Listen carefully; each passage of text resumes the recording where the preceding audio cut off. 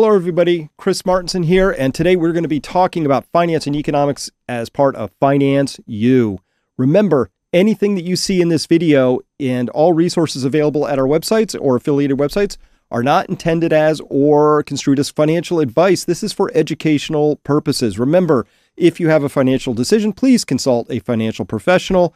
We are not attorneys. We're not CPAs. We are not financial managers. As well, we do our best to be accurate, and everything we represent is as accurate as we know it to be. Now, let's turn to our program. Hello, everyone. Dr. Chris Martinson here with you with another episode of Finance University. Listen, everybody needs to understand what's going on out there in the financial world. Today, we're going to be discussing derivatives. Warren Buffett called them weapons of mass financial destruction. Are they? There's a lot of confusion about them. As usual, I'm going to break this topic down to make it easy to understand. And you do need to understand it because, well, these things are going to create a big problem for us eventually. So let's go there and start this presentation. How about this? Yes, Warren Buffett. Now, why did he say this? Warren Buffett said this about derivatives because he bought a company called General Ray, a reinsurance company, and it had this derivatives portfolio, and he didn't really like it, but he said, you know what, we'll buy the company, we'll unwind it, see what happens. And it took them forever. And so why was that? Well, because of all the derivatives that were in that portfolio were so complex, so interconnected, so nested, that even though they wanted to get rid of them, and it was just one company's worth, created huge problems, leading to him to famously say that derivatives are weapons of financial mass destruction. Now, this is what the Fed says here. So, so a reader asked, and by the way, it's interesting. It's the best picture they could take of that guy. Nice pick. This is a Federal Reserve official here and said, yes, derivatives, are financial weapons of mass destruction. Firms and individual investors can lose a lot of money very quickly. You sure can.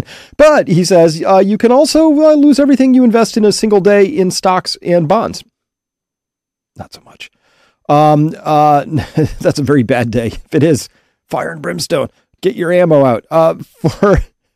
For that matter, any other kind of asset, losing, including your house or car or painting, can decline rapidly in value too. Yet the vast majority of derivatives traders and end users do not complain, either because the contracts are useful in hedging risks or because they have consciously chosen to speculate using derivatives.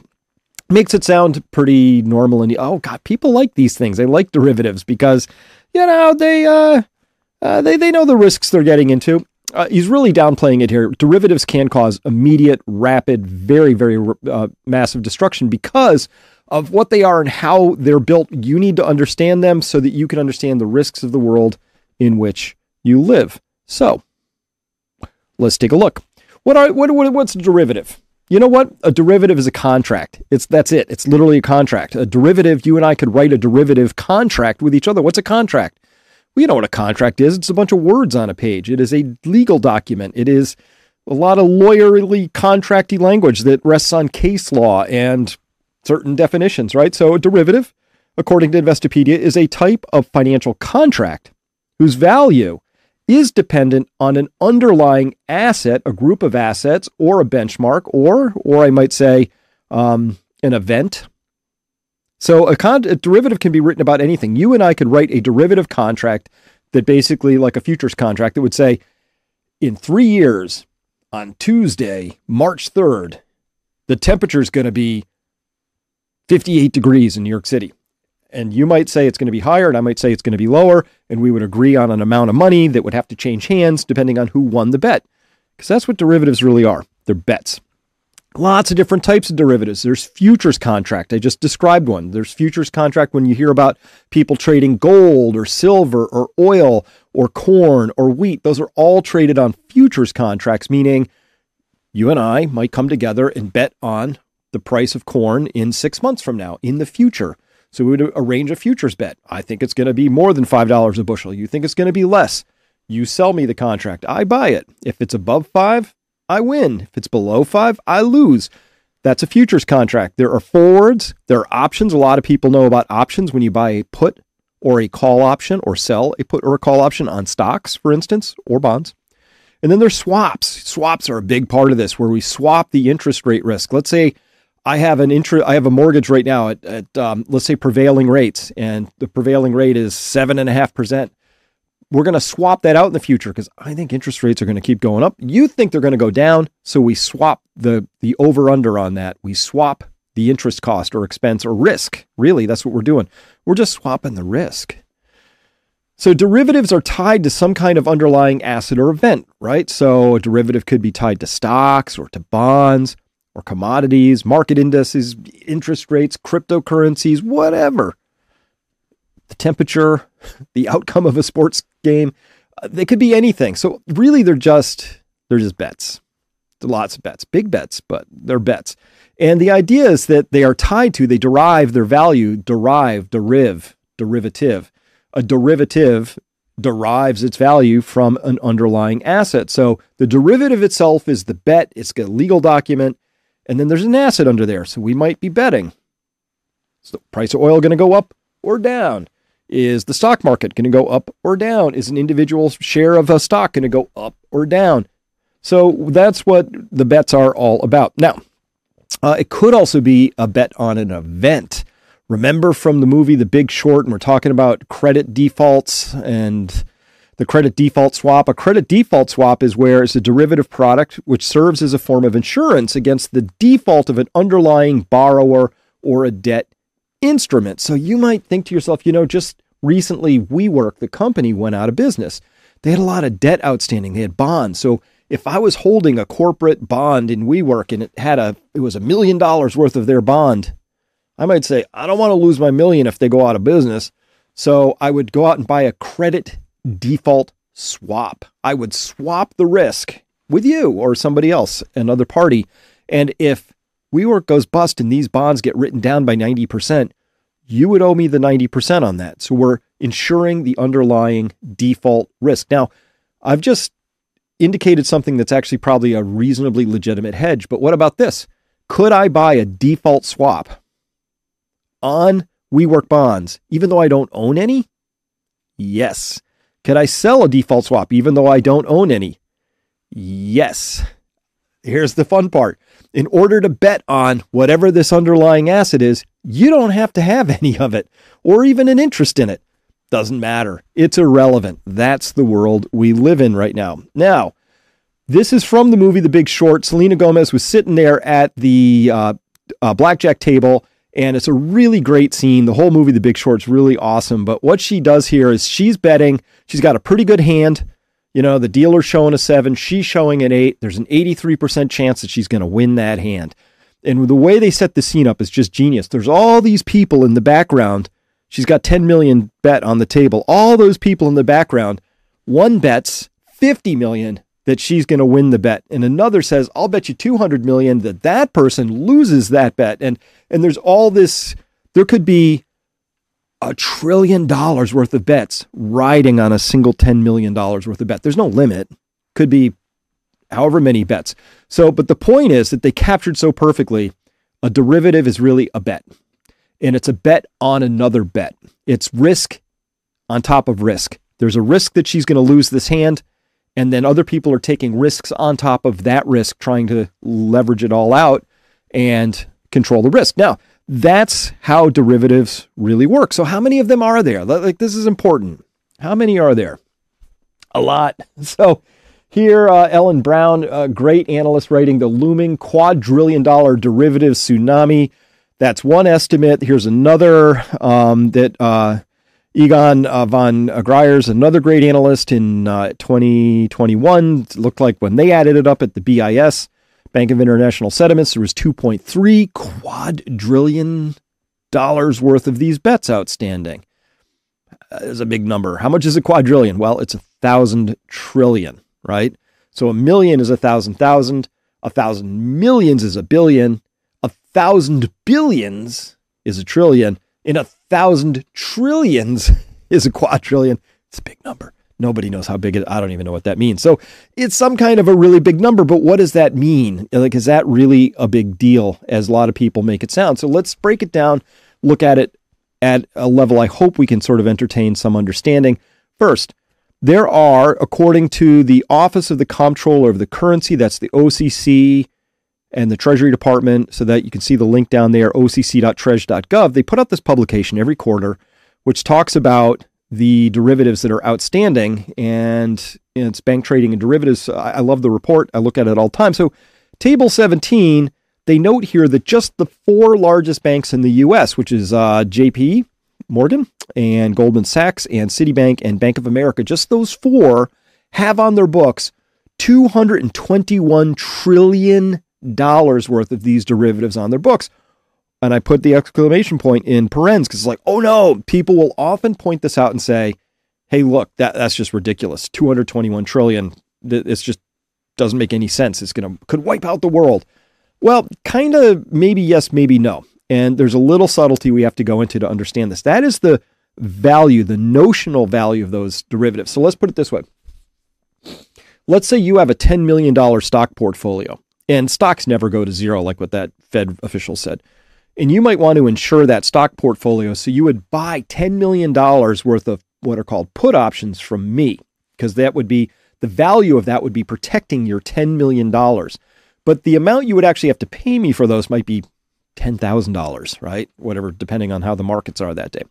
And the total amount at risk wouldn't be your whole 10 million, which would be the notional value of this. The total amount at risk would be how much could stocks realistically actually probably go down in the time frame, the window over which my put option that I sold to you would apply.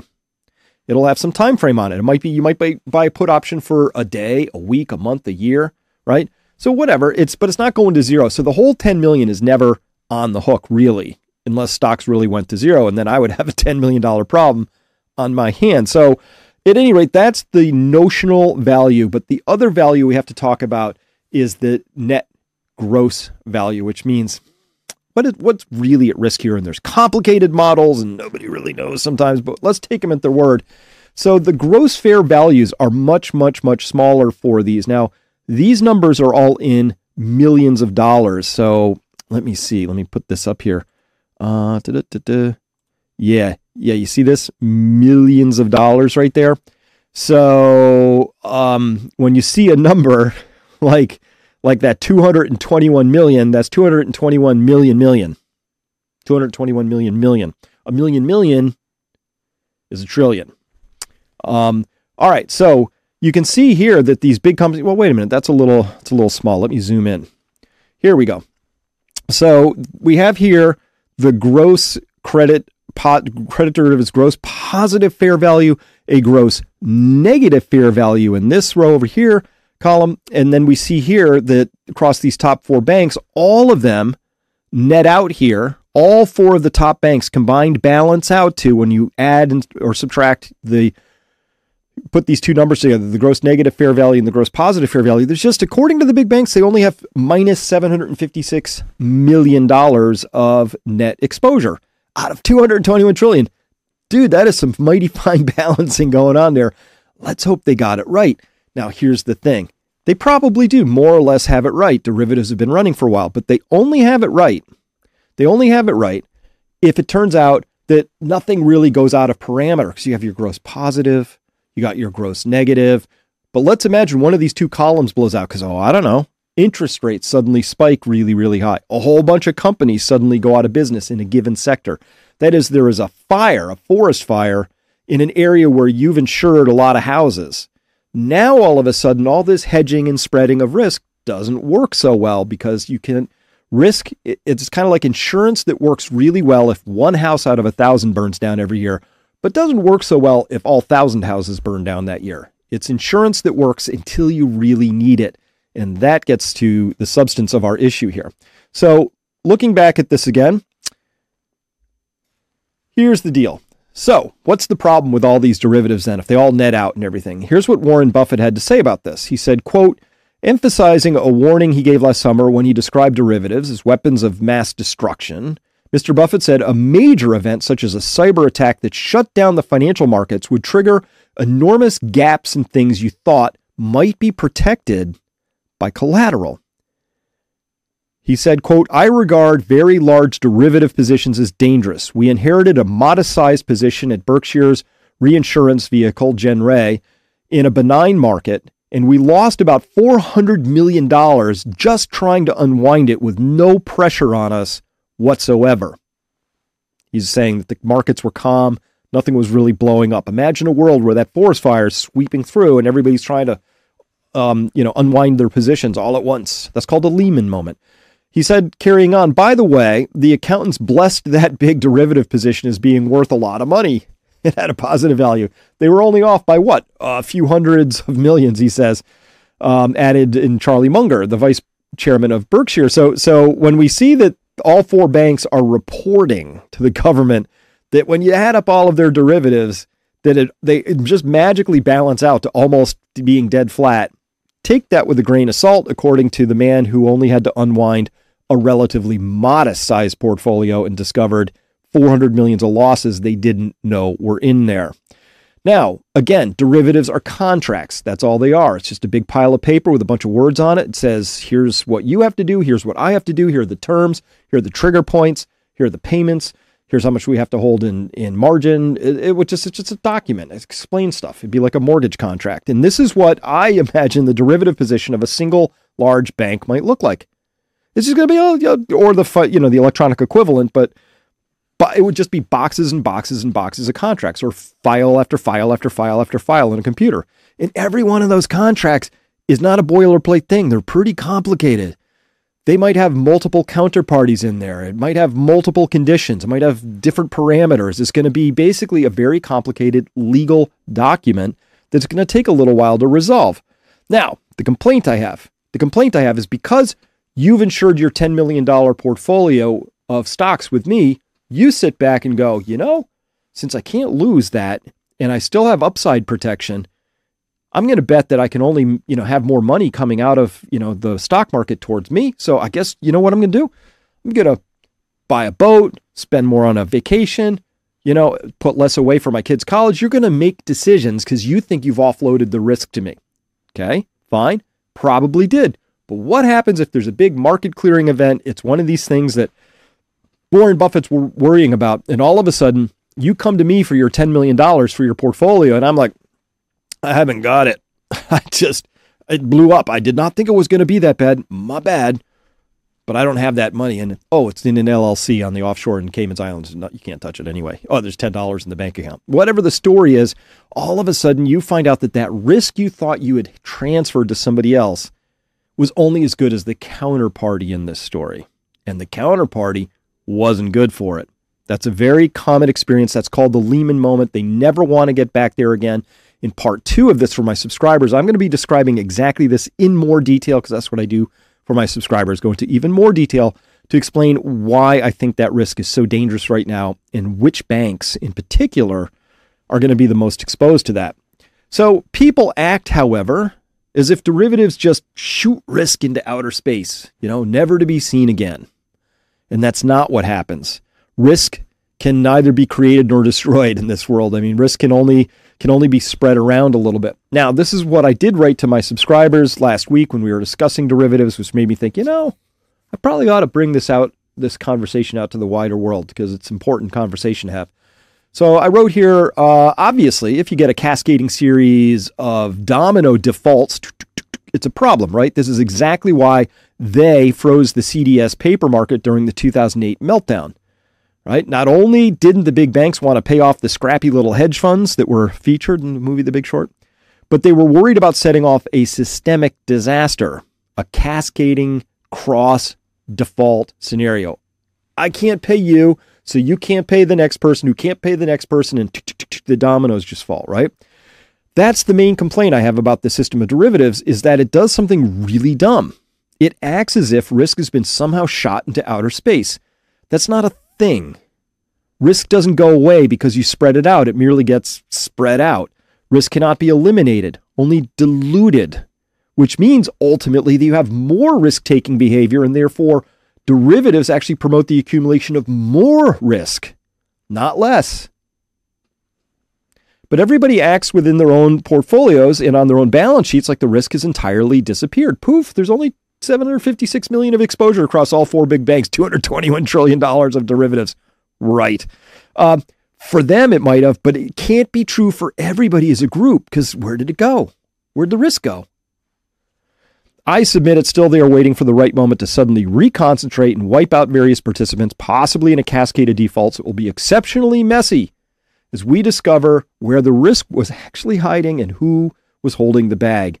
In the end, though, it's always good to remember this, that a derivative is a legal document. It is a fat sheaf of papers that sits in a folder. It's an agreement that falls under contract law. So any messy meltdown becomes a protracted, expensive, and endless payday for lawyers, and a long one. It's going to take years to resolve this thing, right? So I think Twain said it best, of course. He said, it ain't what you know that gets you in trouble. It's what you know for sure that just ain't so. And I connect that to this by this because I consider derivatives to be a form of insurance that works beautifully until you actually really need it.